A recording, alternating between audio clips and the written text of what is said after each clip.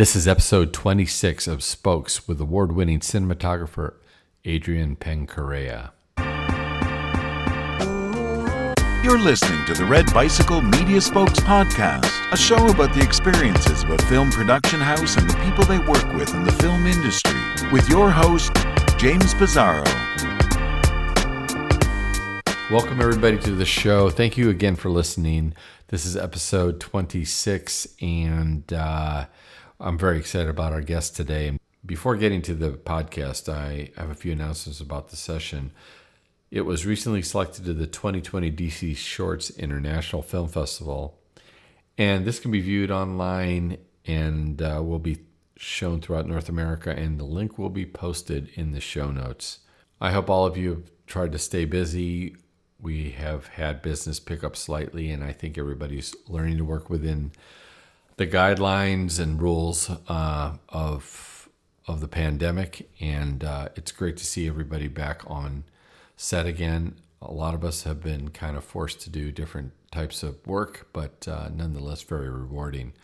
I do want to thank all the crew that have helped us throughout the years, but especially this year, and it's so great to reconnect with them again, and it's been a lot of fun with some of these projects that have been upcoming.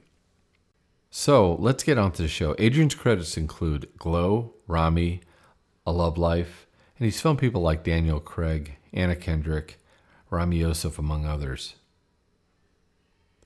One thing I've learned and will always integrate into my workflow is Adrian's humility and humbleness that still comes through not only his work, but how he partners on set. He started off as a PA and now has DP'd for some pretty big projects. So without any further ado, Adrian Penn-Correa. First of all, I was very moved by, and I'm certainly not going to necessarily have you go over that ground, but how you got into cinema, as well as your first major feature, where unfortunately you had found out your dad had passed, and I'm telling you, I was in the car listening to that, and that was a moment that I think was very strong and really resonated. That please tell me how how you even went on, and just recount that story where you actually just finished that night. Was it your first night of shooting? No, we hadn't even started the evening. It was on this show called Rocksteady. It was my first $1 million feature. And back then when I was working, I had this idea in my mind, completely unfounded as it was, but it was just something where it's like, if I got my first $1 million feature, it would be something that my father wouldn't have to worry about me anymore, because he was always really, he was a working class person. So, like, filmmaking is about as relatable as me going to the moon, so it's like, it was something where, for my father, who was a tradesman in every sense of the word, and kind of a person who worked with his hands in almost every regard, it was something that he just was really concerned about me being able to sustain myself in this industry. So on that movie, I had left him a couple of weeks before, and I told him, this is the first $1 million movie, and you're not going to have to worry about this anymore. Things are going to be okay. I'm starting to have a foothold in my career, so to speak. And we were shooting one of our first big night scenes, and it was upstate New York in the Hudson Valley area, near Kingston, and it was a massive open field with a dark-skinned African-American star who was wearing a silver lame jumpsuit. So from a lighting perspective, it was really difficult. We didn't have the lights we needed. They were frankly not big enough, considering the red from back then. It was not that fast of a camera. It was still only effectively like 320 ASA. So lighting for that at night, that specific place at night, with those conditions, it was proving to be daunting. And then there was thunderstorms. There was thunderstorms that night, so we had to set up and bring down our lights on lifts 3 separate times. And it was a really difficult evening. And then it was about 1 o'clock at night, 1 o'clock in the morning, excuse me, the next, so past midnight. And I had a phone call from my eldest brother, Michael, and who never calls me. Not never calls me, but like usually when he calls me, there's a purpose. And to get a call that late, I knew something was wrong, and my uncle had just had a stroke. So I had assumed that it was something, maybe an aftershock or of stroke-wise, and that this had happened, because I figured it must have been a death in the family, frankly, for him to call that late. And then I picked up the phone, and Michael wasn't talking. And as soon as he wouldn't talk, I knew it was my father. And I just told him we had lost my mother from cancer in '97. So as soon as that happened, and he couldn't talk, I just said, "We've been through this before. Tell me what happened." And then he told me how my father passed away. And then basically right when that phone call ended, the rain stopped and it was time to start working again. So I gave some instructions to my key grip and my gaffer, and there was a large 4K light up at the top of the street about 150 yards away from set. And I just walked up towards it saying I had to go check something out. And it was funny to walk towards the light at that moment, funny in that regard. And I cried for about 5 minutes. And then I came back and we had to get to work. And it was actually, I was really shaken by it, but it was good to have the work at that moment to focus on. And then we got through that. We shot everything we got everything we needed. And then it was, we wrapped just when the sun started to break above the horizon. We were canopied by trees. And I went to my director, Mustafa Khan, who at the time of the production, his father was dying. And Mustafa was like, "If my father dies during this, you're going to have to step up and direct." So he was really having a difficult time with that because his father meant so much to him. So right before I left, I went to Mustafa and I told him my father died, and Mustafa just started bawling. And then I just tried to hold it together for him. He gave me a big hug. I drove down to my dad's place, planned his funeral, left that day to come back and shoot again that night.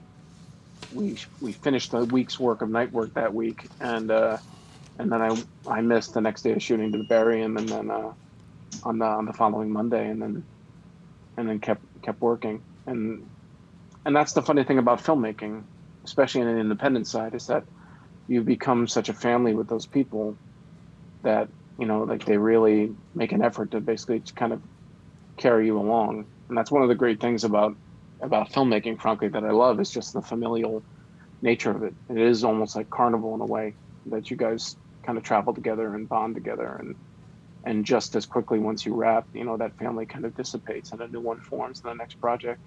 And maybe that's why I've stayed with it and been connected with it for so long, because I don't have a ton of family anymore, certainly after the passing of my dad and whatnot. And I really value the nature of it, that coalescence of a family out of nowhere. So. You also mentioned that to write and continue that story, that you had a chance to go through some emails and then found out which I can't imagine like reading that at all. And first of all, how'd you get in? Right, that's one. Well, I guess it's a dad's password, and that might have been the first clue. But how did you tell us about that? I had to go through my father's things with my brothers, and basically I was going through his emails to just try and like kind of see if there was anything we missed or just tidy up any kind of affairs.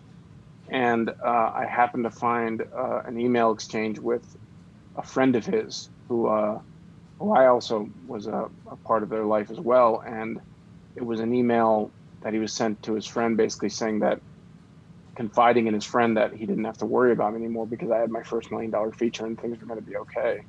So I took great solace in knowing that it wasn't just lip service I was paying to him. He actually kind of felt this kind of sense of calm and relief in terms of worrying about me all the time, being able to find a place in the film industry.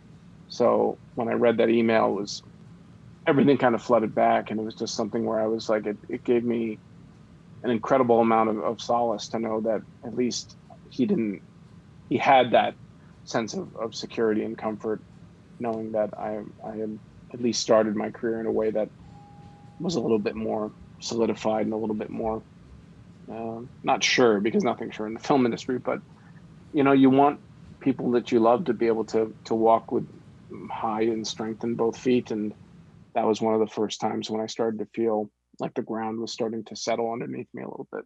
So, I mean, to that end, you had been doing or still do commercial work, and I think every filmmaker has been asked this: is how did when did you feel that you made your turn? When did you feel that, maybe, because everybody has that kind of bit of self-loathing. You look at your old work and you never think it's good enough, so to speak. Everybody makes a reel and they don't think it's good enough. When did you think you made the turn? And was there a particular project or commercial that made you feel that, maybe I know what I'm doing? It was Night Owls, the feature I did with Charles Hood, because it wasn't a lot of money. It was $140,000, and we had to plan it to the shot, because we had such little money, such little time, and we were working with professional actors who knew what they were doing, like Rosa Salazar and Adam Pally and Tony Hale. And it was something where it was like, here's our plan. We have this script. Here's how we plotted everything in terms of the style and shots of the camera. So when that movie was done and we watched it, went on to success at South by Southwest and whatnot. But when I saw the finished movie the first time, I was like, okay, when I'm not insane, the choices we made were smart.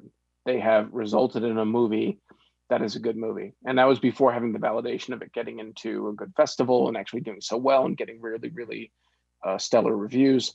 But just to know the plan, know the experience of shooting it, and then seeing the end result, I was like, I can tell a story.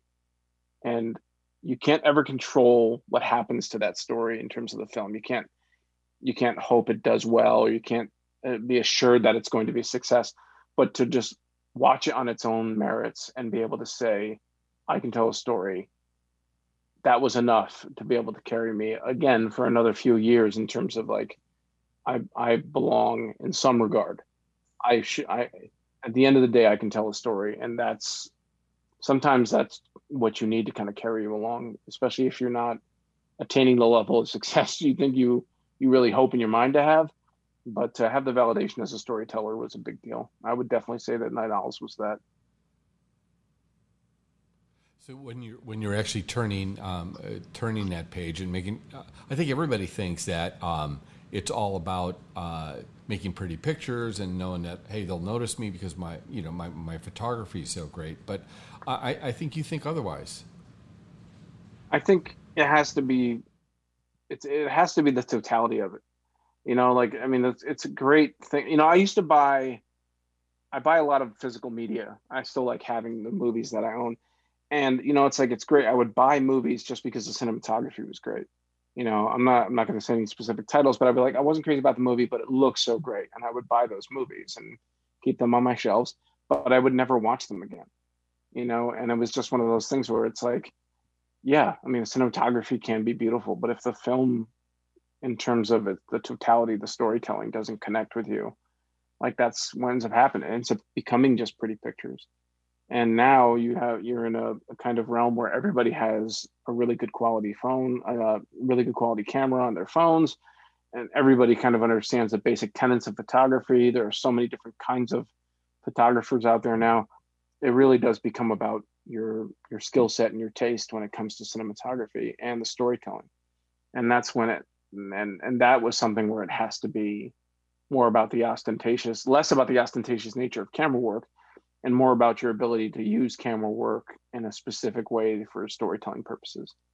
And it kind of breeds a certain humility into you in terms of like understanding that you can't really go it alone. And that kind of forces you to be a better collaborator with other departments. And it's a realization that ultimately helps you be a better artist in terms of filmmaking. So. Yeah, where's the humility gone? And that's kind of how you started as a PA. And working your way up, and I think you still use that. those principles of humility to get along on a set, and that's something that also struck a chord in that. How how do you feel like how important is it to run a set and to obviously know and to really vindicate each person and let them know that they're so important in this process? I mean, that's everything. I mean, like I think everybody should PA. I really think it's an invaluable experience. It teaches you to think of others before yourself, because that's all you can do when you're a production assistant. It breeds in a certain kind of like almost like being a butler. Like you have to think about everyone else, and you have to be able to anticipate, and you have to be able to improvise. And it's funny, but like all those skills get built into you when you're being a PA. I still do it. I mean, like I still when I walk by. When I walk by a cooler full of waters, I still grab a couple extra waters if I'm heading back to set and make sure people are hydrated, which all comes from being a PA. It just kind of teaches you to observe in a very specific manner, whether it means how other people are doing or how they're carrying themselves. It teaches you to read body language. All those skill sets that I learned as a PA, I employ to a tremendous degree as a director of photography, because it helps me with understanding and being able to evaluate crew dynamics and it teaches me how to be able to see if what I'm saying or doing to another person is either having an effect or is not sitting right with them. It kind of builds in this kind of, not spidey sense, because that's incorrect, but it definitely teaches you through observation the ability to assess interpersonal relationships in a really strong way on set. And that is a great deal of what my job is as a director of photography, especially on something as massive as a TV show, when you have hundreds of crew people and tons of cast and day players coming in, and like it helps you to be able to make sure all those stitches kind of hold together, and it's like, and that's really what it is. It's that kind of management of people, and that's everything I learned as a PA, and then have kind of molded and kind of sharpened over the years. It really does go back to being a PA in my estimation. Do you tend to have those same guys on your set, the crew that you want to hire back or work with? Well, I mean, you try. I mean, like I've had people who I've invested a great amount of time in, and then I want to consistently have relationships with. My gaffer Joel Minnick is a perfect example. Like I started with Joel in New York, and he was the kind of person who was kind, thoughtful, artistically valid, with true emotional sentiment and connection to material. I mean, he is a technician, but he also has the kind of soul of an artist in terms of the way that he views light and how it affects sets and scenes and characters. And when you find somebody like that, who has that kind of sensitivity and the skill set technically, and from a personal level is just a lovely human being, like when I find people like that, like I want to work with them. I seek whatever opportunity I can to get back to them. So for me and Joel and I had a period where we didn't work together for 6 or 7 years. He was a union gaffer in New York, making good money and establishing himself in that. And I was running around chasing tax credits all over America, doing under millions, trying to kind of find my way in narrative. And I never stopped thinking about Joel. And I always kept in touch with him, even though I could never get him off of Elementary or whatever other show he was working on, because he was making light years more money and union hours and pension than I could. I was desperate to get back together with him. Same thing with my friend Wes Cardino, who's a camera operator and director of photography out in Los Angeles. My friend Jason Oldak, who's now a very successful director of photography, shoots Good Girls. When you find those people, you have to try and reconnect with them. And for the most part, I've been able to pay all their efforts in the beginning, when they were killing themselves for me for nothing, onto opportunities that help them further their career. It's been a great I take great satisfaction in being able to fulfill that personal obligation to them, because they're critical to my growth and development as a filmmaker. So Well, it's interesting that also you speak of just a turn of luck that you ended up getting Glow just by over a dinner conversation. And I think we take for granted that, you know, if you've made a decent impression and been good to people, that it might be just that opportunity. So talk about that. How did that come about? Well, my friend Reed Morano, who is ridiculously huge now, in turn, the first woman to ever win a directing Emmy. She's an incredible filmmaker, and she's an incredible cinematographer first and foremost. How she started her career, and now she's an incredible director. But she, we were friends, and it just we ended up connecting, and over the years, and just staying and being supportive of one another. And it was basically because she had at this point been a very successful cinematographer. She was working in a lot of TV, doing a lot of films. She was incredibly in demand. And she knew Jesse Perrence, who was this really accomplished director in his own right. And they had worked together on Divorce, this HBO show. And they just happened to reconnect in London between projects. And Jesse at that table basically just said to her, like, oh, this is something you can help me with. Glow needs a new director of photography. And Reed dropped my name, and because she dropped my name, that got my reel in the door. And then I got an interview, and then I got the show. And then since then, I've been working on consistently in TV on shows that are exponentially bigger in terms of budget and prestige than anything I had previously been able to do. And I think the reason why Reed is mentioned my name is obviously she wouldn't speak up for me if she didn't think I could do the job. But like I think we had a kind of respectful relationship where I would do whatever I could to help her. I was just trying to be as kind as I could to somebody I respected, and I think she was just trying to be kind back. But if we didn't have that kind of relationship in terms of like being good, kind people to one another, I don't know what happens. But those kind of relationships, like if you nurture them from the beginning, they can hopefully bear fruit. I've been able to do that now with my friend Claudio and my friend Shannon, who are directors of photography in their own right. And I brought them onto Ramy season 1. And then season 2, Claudio, when I couldn't do Ramy, was able to step up and get Ramy for season 2 as director of photography. And Shannon was able to come up and be a camera on Ramy season 2. And through hook or by crook, I was able to get Shannon in on a small project that won her an Emerging Cinematographer Award. And, their careers are starting to take off. And, it is about the relationships you have with people that you respect and people you care about. And frankly, if you do establish the relationships and you are connected and you do kind of invest in that kind of way with one another, like you do have a duty to, in my opinion, to help those people along and give them an opportunity that you've been able to have. So, well, there's the getting there, and then there's the staying there part of it, correct? And yeah, what are some of the things that you tried to practice, especially on your first season? I mean, that's a pretty good gig to be on a series show and beyond. For how long were you on that time wise? It was one season, but how long did that equate to? Well, I was shooting.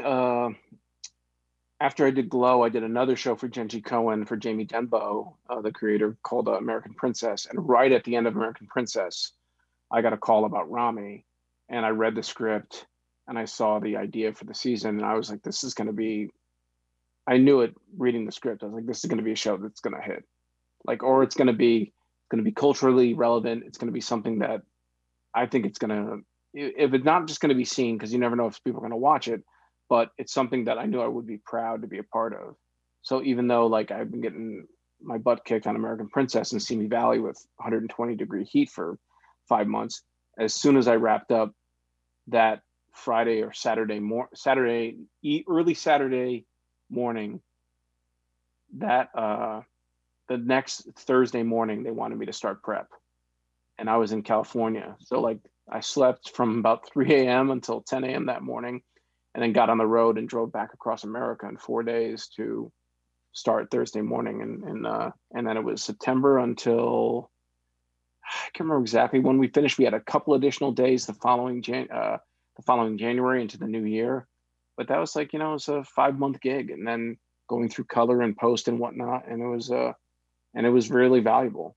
Rami was incredibly generous and trusting, and he had a great vision for the show, and people like Christopher Storr and Bridget Bedard, who helped put that thing together, like they killed it, So it's like when you're with people who are that high quality, like you're gonna do, it's hard. You have to mess up pretty badly to not at least do like good work, competent work. Now, whether or not that show connects with an audience, you never know. But when you're dealing with craftsmen and artisans of that kind of level, like doing good work comes easier just because their game is always a level. They're always trying to make the greatest thing possible, regardless of any kind of excuses or budget limitations or schedule limitations. They have a drive and they have a certain passion for the material that comes through. And that kind of passion through those department heads carries and elevates everyone else's work. That's what happens when you have really good people at the helm of your departments. Those department heads are, they really do. They do provide the wind that kind of fills the sail, so to speak. As far as talent acquisition, or being, I should say, being talented. Do you think talent is, when you get to the level you're at, is it mostly because you have that inner talent, or you just worked hard to attain that? Obviously, there's that nature versus nurture or combination of it. How did you feel that? Where did you sit with that? I know you had a different type of background. You were a history major, correct? And, yeah, it was history and sociology. Yeah, and sociology major, and you leverage that probably in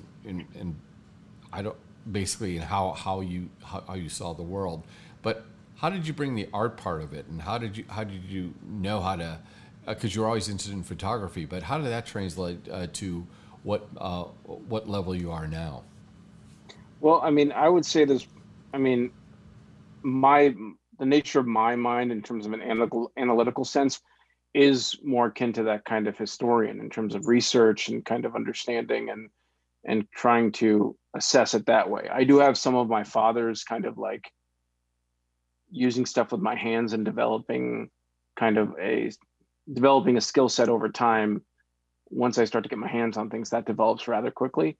But in terms of actually developing a sense of artistry as opposed to just being innately talented, I don't know if I'm really that cinematographer in terms of innately talented. I think part of what was great about college for me was that it taught me how to think. And I think that ability to kind of break things down critically and assess them is what really helps me into the storytelling sense. And then all the skill set for photography is built over the years of working on set. I didn't go to film school, so I kind of had to learn everything on set. Even something as simple as when, understanding how to develop sharper shadows as a grip, or, exactly what a specific unit does. I had to learn all that stuff on set. So it was always a learning process for me. The key is not having any kind of shame about the fact that you don't know anything. I have no problem saying I don't know. I don't feel like everyone's like, you gotta know how you're gonna do this. I'm like, no, I don't know. We'll find it, Or like, do you know what this light does? I don't know what this light does. Can you please explain it to me? Or can I at least see what it looks like? And I can decide whether or not I think it looks proper on a face. I've never used this kind of diffusion that you really love. Why don't you show me what tough spun does? Or why don't you show me what, never used magic cloth. Let's take a look at it, I think the idea of being able to accept new ideas and not being ashamed of the fact or insecure about the fact that you don't know something, that's a big deal in terms of growing. So, I'm always looking to learn more. I'm always assuming there's someone who can teach me something. PAs can teach me something, so it's like, I don't think it really matters. I think that's the great thing about filmmaking is like, you develop your skill over time.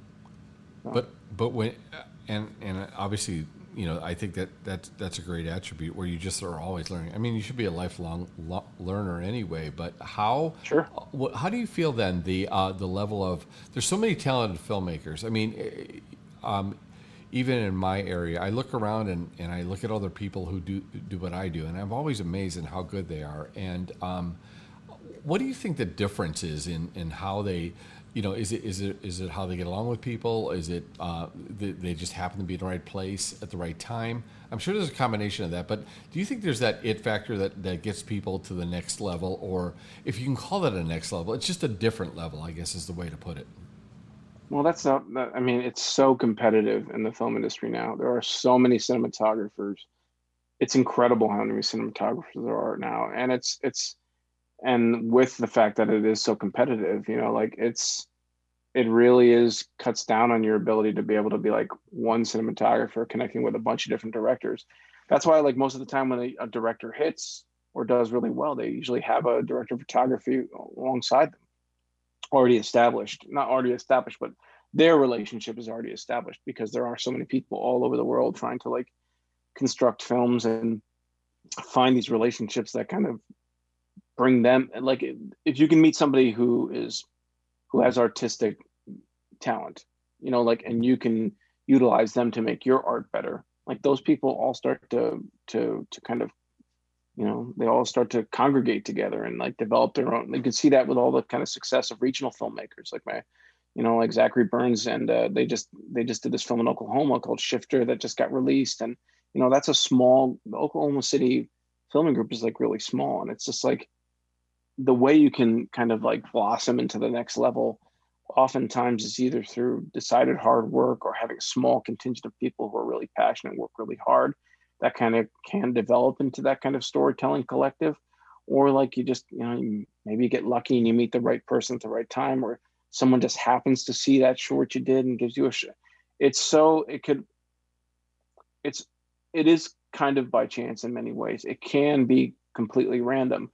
The thing is, if you don't put forth those things out into the world, those projects, if you're not putting out that stuff into the world for people to see, like you don't have a lottery ticket out there that someone can try and hit your number, so to speak. Like, the more stuff you can put into the world in terms of like trying to get someone to get eyeballs on your work, the greater chance you have of someone actually seeing that work and being like, hey, maybe this cinematographer is not the most experienced person in the world, but I really like this short. Maybe we can connect and work on something. That's how you can see that all over now with like cinematographers who just reach out to somebody on Vimeo because they like their work, or someone reaches out to a cinematographer because they like their photography, and then who knows where those relationships go. There are so many more avenues now for those kind of links to happen, as opposed to when I started, when there's barely any internet, and that kind of collective consciousness of filmmaking wasn't really kind of present for you to kind of try and draw connections from. But in terms of getting that next level, it's like you got to find. That's the thing about filmmaking. It's not painting. It's not something singular. It's a collaborative effort. So you need to find writers and directors and producers who are producing good material that can actually, from a cinematography standpoint, allow you to be able to tell a good story. And yeah, that's the thing. You just have to keep searching for those kind of relationships. You have to keep searching for those opportunities. It seems almost like a game of attrition, right? I mean, you just have to keep perseverance is a great deal. Perseverance is everything, because if you're not a cinematographer or a director who hits on that first Sundance movie, or even gets, I always talk about it's like winning the lottery of the lottery. It's not just about getting into Sundance. Like, you then have to win Sundance. So not only you have to be one of those 12,000 submissions that finds their way into Sundance, that you then have to be one of those submissions that actually wins Sundance or does really well at Sundance and is able to get a release. And, it's like, it is a war. It is a war of perseverance. The longer you can be in the game, the longer you can hang around and keep working and learning and being able to sustain yourself, that just gives you a greater chance to be able to succeed. And the more people who know you and know your work ethic, because if you're a really talented person, but you're a terrible person to work for, like, sure, you may be able to transcend your terrible reputation and be able to make something that's really great that connects with people. And they'll say, I want that cinematographer. I don't care. But at the end of the day, like, for me, like, if you're not a good person to work with, like, we're not working together. And for the most part, I think that's pretty true with people. Transcendent art, talent, it can get you so far, but if you're not a person who people want to be able to be with more than their families, frankly, because if you're going to be with somebody for 70, 80 hours a week on set, you're seeing them more than you see your wife or your family. They got to be someone I really enjoy spending time with, who, you know, doesn't kind of end up doesn't end up shortening my life by creating stress or or agitation in me. So, you know, like, that's another thing. You can have all the talent in the world, you better be a good person. For me, you got to be kind.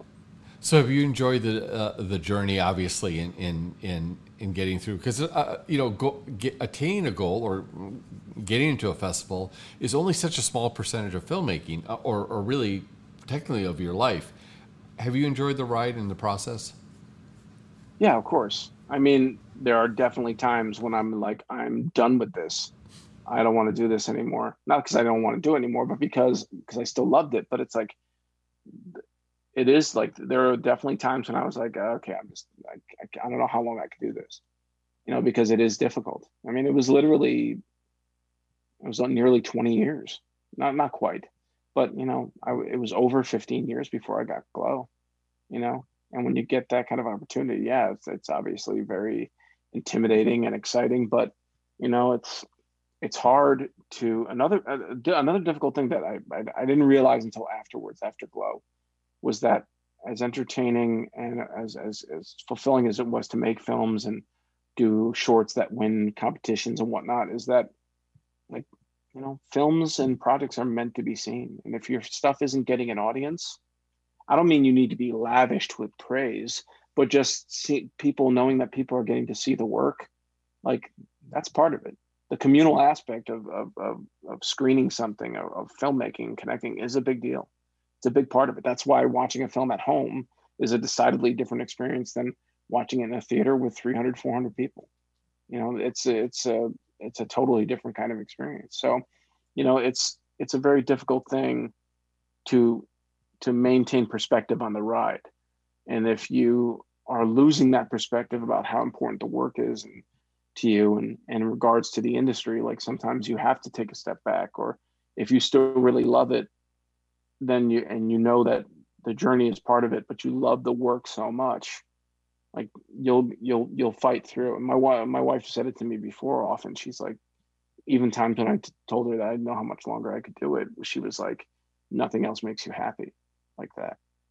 And that always gave me the anchor to be like, am I ever going to be as happy as I am on set? And the answer was always no. And as soon as I knew the answer was no, it's like, well, you better get back on the damn horse and, you know, and keep fighting, you know. So that kind of thing, whenever I doubted it, I would anchor myself to that. And then once I got to Glow, then it became a different anchor. Then it became the anchor of, you have a career, you're starting to work, build it, maintain all the other things you've talked about, and maintain all the other things you think about that's valuable about the career and the position and the industry. But then you start to get that weird position that you're often not used to. If you're used to the person who is killing themselves on really, really small projects, no matter what, is you have to gauge what's important to you artistically. Where do you want to go? What stories do you want to tell? And I could tell you from my perspective, struggling for so long, that anytime I would get offered a job, I would be like, I have to take that job, because that's how long it was. That's how it was for me for 20 years. It's like, not only do I have to eat, but, like, somebody wants me to shoot something. Yes. And now you have to get to a point, once you start getting a career, it's like, well, what kind of stories do you want to tell? You know, it's kind of funny. Like, this week, I just had 3 interviews for 3 different jobs.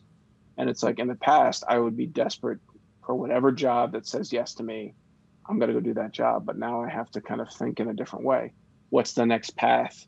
What's the next project I want to do that's in relation to the filmography? And that is a weird thing, but it's something that I knew was coming. But it's still hard to recalibrate your decision-making process in that regard. So it's hard. It's also, it probably was very nice to have choices, and I'm sure that you know, that when projects come your way and you get that one break, that you're able to open up a whole bunch of doors and allow that opportunity. So as far as your process and when you stepped on to Glow, I mean, obviously there was you were taking on a year that was, you know, year 2. You had to kind of either reinvent, or because you're different cinematographers, you have a different style. How did the producers and the director embrace that and say, "Hey, we want you to bring your own style to the show, and here's what we want to show. What are your ideas?" Is that how they approached you? Yeah, they basically had an idea of like they have a strict idea about what they feel their show is, and then they're looking for you once they hire you to basically come in and explain about what your nature of how you feel the nature of the photography is. Now, for Glow, for me, second season was, I wanted to have a really firm idea about where the season was going, so that I could tell a story with the cinematography. And the whole linchpin for that season for me was the fact that like these were people who were now establishing themselves as performers.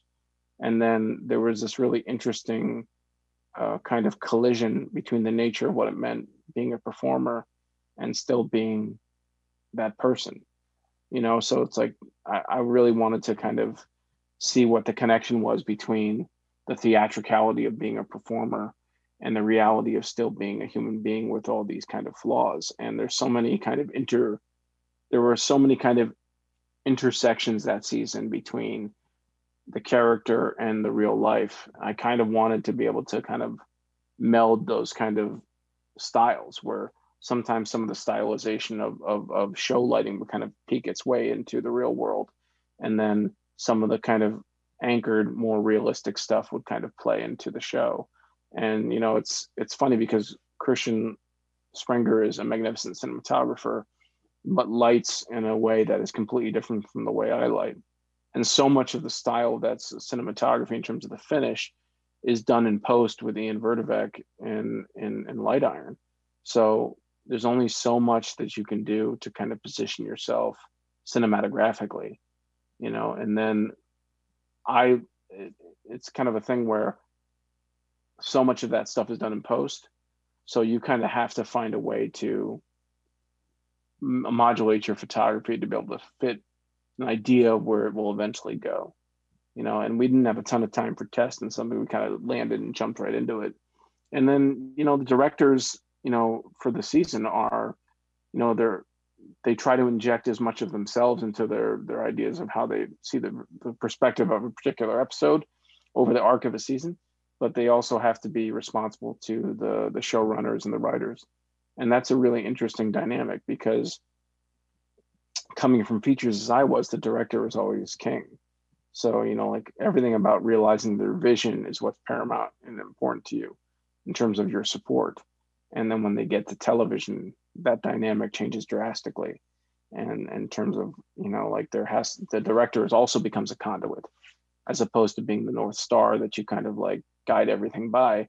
They're trying to shift everything through the perspective of the writers and the showrunners. And then you have to do both at the same time. You have to be able to funnel and honor the director's wishes while still making sure that the showrunner's ideas are the ones that kind of are critical to the path that you move forward throughout the arc of 10, 12 episodes, depending. And that to me was where most of my growth as a cinematographer in that first season of Glow. That first season I did, second season, that was the biggest point for me, was that learning curve between understanding the roles of showrunner, writers, and where the place of the director fits in with the relationship with the cinematographer. So it's definitely a rocky shoal to navigate. It's just not, and people say, well, just do a good job technically, but you also have to navigate what all that dynamic is between, the parties that make decision or the decision makers. Sure. And I'm sure that was a challenge. Do you generally like working with technical directors or directors to say, you know what, I trust you, you can do it all. Obviously I want to be able to at least sign off and see what's going on. Or did they give you a pretty much free run? If you can talk about that, if you can, I understand. But how much latitude did you have? Well, it depends also on like the nature of a director. Like Lynn Shelton is not the kind of director who kind of employs theatrical camera dynamics. The moving camera is something that is strictly her highest priority. She's a director who is more in tune with theme and character and how that progresses through a script. Whereas you could work with somebody like Claire Scanlon, and Claire has very specific ideas about how she wants to progress through a scene visually with, so Lena's a little bit more organic in the way that she likes to attack the blocking of scenes. She likes to see the heavily input of the actors. Claire is somebody who has a battle plan from the first moment, and a way to progress kind of camera and actors through the scene. And then depending on the wishes and wants of certain actors, like, she can amend her process. So like, it really is interesting in television when you're working with multiple directors, is to try and have them understand the focus of what the intent of camera is in the show that you've established, while allowing them to have their methodology. Because if you kind of stunt that away from them, you're really kind of detracting from the great potential of what an episode can be. You kind of have to harness all that stuff. You have to harness the best parts of a director's vision, honor that, and still be able to fit it within the context of this kind of show that you've kind of worked to establish, and mold all those things together into a cohesive whole. And that's why the cinematographer in television is so critical, because they're usually the person who is there through the long haul, kind of shepherding the show. So it's funny how I always thought that when it came to cinematography, that the importance of the director of photography to a feature film is going to be incredibly critical. But I've found in my experience over the course of it that, from a responsibility standpoint, you really kind of are the mast, the center mast when it comes to the direction of not the technical direction, but the kind of storytelling direction of television. So it's an interesting thing to kind of observe. And that's a funny thing, because you also have to give everybody on the show the necessary coverage to be able to feel like they can mold the show if they need to, especially in terms of comedy, the timing and whatnot. So, you have to be true about where you want the intent of camera, but then you also have to make sure that you're providing the coverage they need to be able to make changes if they need to. That's another fascinating thing that you really don't know about until you actually get into the thickets of television production. For most of the time of the show, did you end up? Was it a one or two camera shoot? Did you? For Glow? Did you tend to use for Glow? Did you tend to use two cameras, or one most of the time, or? I've never done TV without less than two cameras. Never. It's always looking for some type of piece, and you have to be very careful, because if you give a second camera a shot, like, you have to be under the understanding that there's a good possibility an editor is going to use it. So like, if you really don't like a shot, like, you have to have the fortitude to be like, this is the shot. If I give them this, they're going to use it. Let's not set up that other camera. And that's a risky proposition, but you have to be able to do that. That's still something I work on, being able to have the confidence to be like, can we just shoot this one shot? So it's like, it's tough. What do Do you operate at all? I loved operating, but I have actually had a injury to my left leg that if I now try and do handheld, you see the step. So if you really want to feel the camera, I'll You're operate. the guy. Yeah, but I loved operating. I loved handheld. I loved. That's one point I will be immodest. I was an excellent handheld operator. Well, I was extremely confident in my ability in handheld. I can't really do it anymore. And frankly, before that happened, I really didn't understand the nature of why operators were so important. But now, after working with so many operators over the course of so many seasons of television, I really start to understand just how important having those different set of eyes are on set. It's a wonderful gift, frankly, to be able to not have to hold the control of the frame all the time, be able to share it, and still have the wherewithal to be like, this is the frame, this is the lens, this is where we should be. Collaborative element of working with operators actually, I think, makes you stronger, because it makes you be more definitive. It makes you focus your eye. I imagine especially with two cameras going at once, where you're probably at Video Village or just offset. Do you feel that at least you have that control to look at both cameras? Yeah, I actually really I usually try and stay as close as I can to set, but like it's great fun to be able to work with operators. It's amazing. I think for me, it's always something really, really exciting to be able to look at a scene, have a real idea of how I want to do it, but then talk to my operator and be like, what do you think? And then if they can give you a different perspective that ends up enriching your shot or changing the nature of how you think the scene should play. I mean, if you're not examining that kind of stuff, I don't see how not examining things that have the possibility of making your work better is artistically responsible. Like how if you don't do it, I think you have to be able to do it. And you have to have the confidence to be able to examine any different kind of perspective on how you're doing a scene or a particular shot. It just always ends up being better, or you know exactly what it solidifies your idea of what is actually not right about it. Like you could be like, no, my shot is definitely the one. This is the right decision. It can crystallize things in a way like that. But that collaborative creative process is something I wouldn't give up now. I love having operators. So you then briefly went on to do Ramy, and a little bit different, and as far as style, but not so dissimilar, but just a little bit different. Tell me what your approach was there, and what how you brought on what your previous knowledge is from Glow to move on to Ramy. Well, Ramy is different because the camera is more observational, whereas for Glow the camera is actually more of an active participant. And for Ramy, it was more about the look of the show being a bigger part of the storytelling than strictly camera movement, and being able with careful composition and blocking to be able to, give the show some specificity.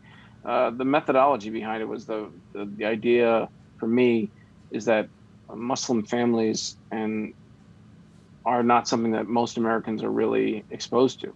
And even if they are exposed to it, it's filtered through a kind of perception in the media that is, I wouldn't want to say it's racist, but it's limited at best. And it was just something where I wanted to be able to create a look that wasn't strictly tied to reality. I wanted to be able to create a look that looked like TV or looked cinematic. And what I wanted to be able to do was kind of filter the audience's expectation of a real portrayal of a Muslim family, mm-hmm. and a young man trying to find his way with his religion into an American life. I wanted to be able to filter that through a look that was like highly stylized in terms of the color palette and just the look of it, and that way through this kind of really cinematic or stylized look, we can sneak in this really kind of real and honest portrayal of people, and we could use the kind of idea of a cinematic look to try and like hide the medicine, so to speak, and it was just a particular choice. Now, if we had gone with something that was like really heavily handheld and more dramatically raw, would that have worked? There are tons of ways to skin a cat creatively, but it's just something from an instinctual and emotional level that felt right to me. And Ramy and Chris Storr and Bridget actually ended up responding to it, and we went with it. So I think it's fantastic. So what's in the future for you beside what's going on with you obviously we're not going to talk about the 3 projects you were interviewed for. I totally, of course, I don't get any of them. Yeah, well, we can't, we don't know. So are you looking to do hopefully a feature or television, or do you lean toward one or the other? I don't. I actually just want the best story. I want the best material. I think that.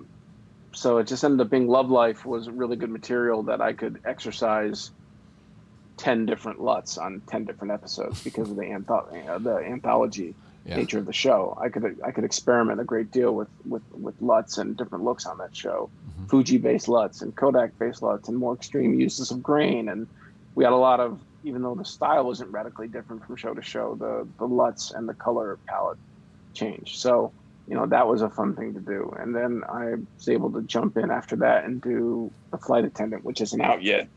Brian Burgoyne shot the first 2 episodes of the pilot and the second episode, and then I came in and shot episodes 3 through 5, and that is a more kind of like a Hitchcock, De Palma-esque comedy space. So it's like it's kind of a funny, interesting kind of mix between suspense and comedy. So I was able to tackle something a little bit different. Plus, it's an hour-long show, which has a different kind of feel to it than half-an-hour shows do. And then I was about to leave to go do this show in Nigeria, and everything kind of blew up. So now I'm just waiting at home, hoping for the next thing to action, waiting for the wheels of production to start turning again. So. Oh, they will. And they'll just probably be a little different, and we find a way of adjusting, I'm sure.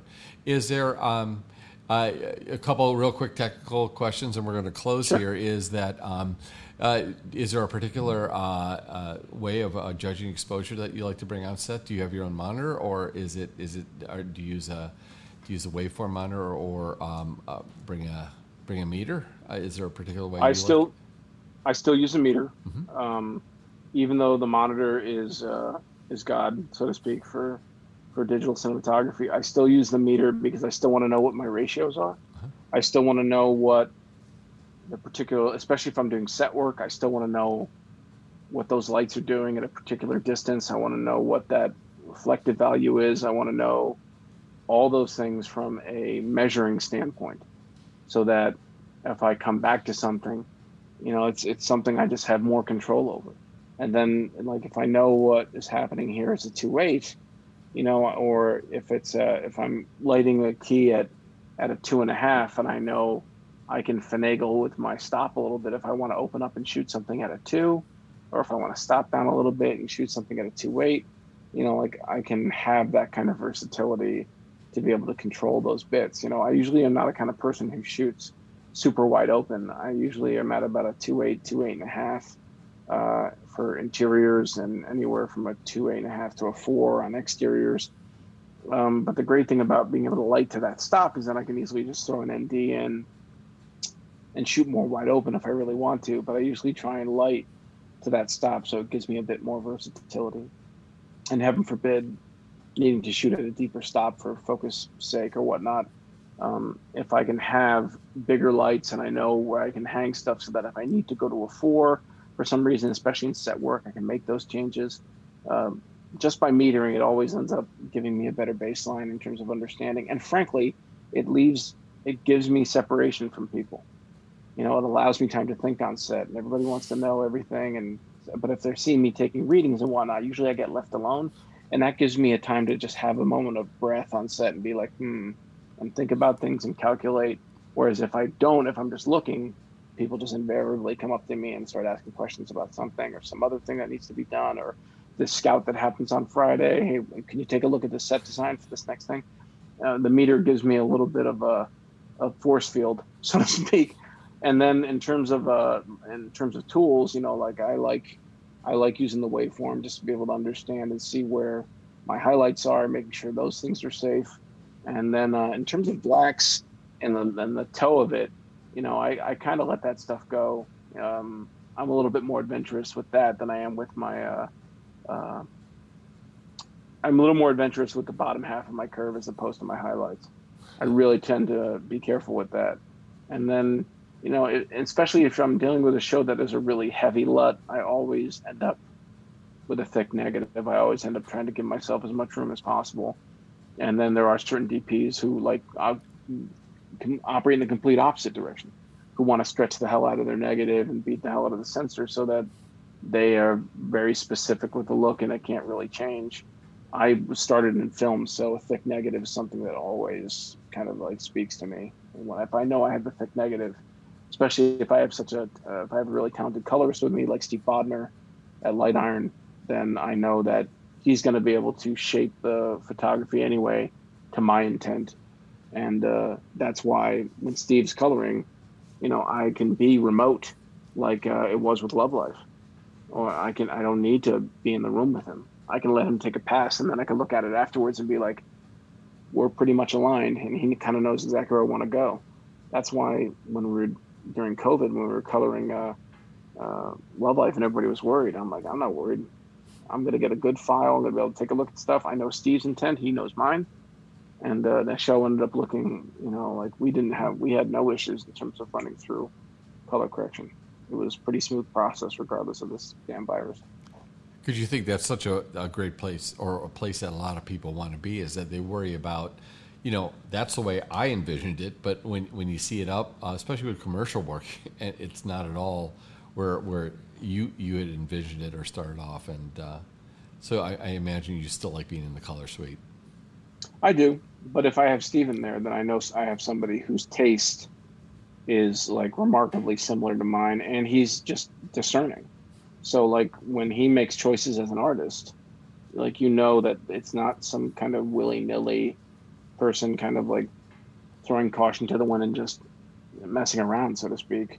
Like there's real intent and there's real merit artistically to his efforts as a colorist. And it just happens to align with mine photographically. So there's great security in that. And not to mention he's a really great guy. So it's a pleasure to work with somebody like that. Back to your original concepts too. So first of all, thank you for coming on the show. And where can we find you if you want to be found? Well, anybody can. If you go on my website, Adrian Peng Correa, there's all kinds of contact information from me there. There's my email and my phone number if you want to talk about something. And then I'm also on Instagram at Adrian Peng Correa. So look for me there. And, if someone wants to Zoom and talk about cinematography, say hi. And if we can talk and I can help you through, navigate some of the issues of the industry, and I'd love to. So I'm always open to hear from people. Well, thank you again. Thank you.